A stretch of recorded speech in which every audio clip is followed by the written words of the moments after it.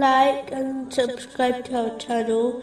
Leave your questions and feedback in the comments section. Enjoy the video. Moving on to chapter 25, verse 3. But they have taken besides him gods which create nothing, while they are created, and possess not for themselves any harm or benefit.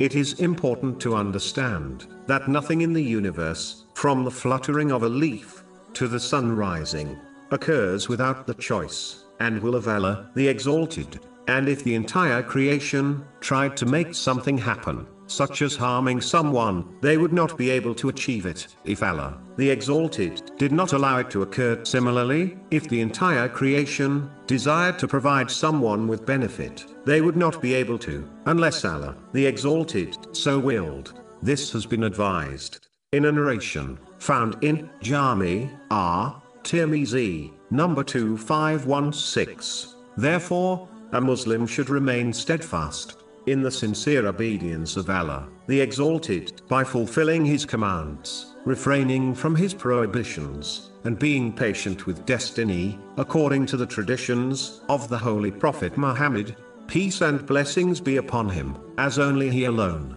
can provide someone with good, and protect them from harm. Allah, the Exalted, alone created, and controls both life and death. The Muslim who understands this name will submit and obey the commands of Allah, the Exalted, without fearing any of the creation, while knowing nothing controls life or death except Allah, the Exalted. A Muslim should act on this name by bringing their heart to life through obtaining and acting on useful knowledge. They should cause death to their ego and negative characteristics by striving to remove them from themselves.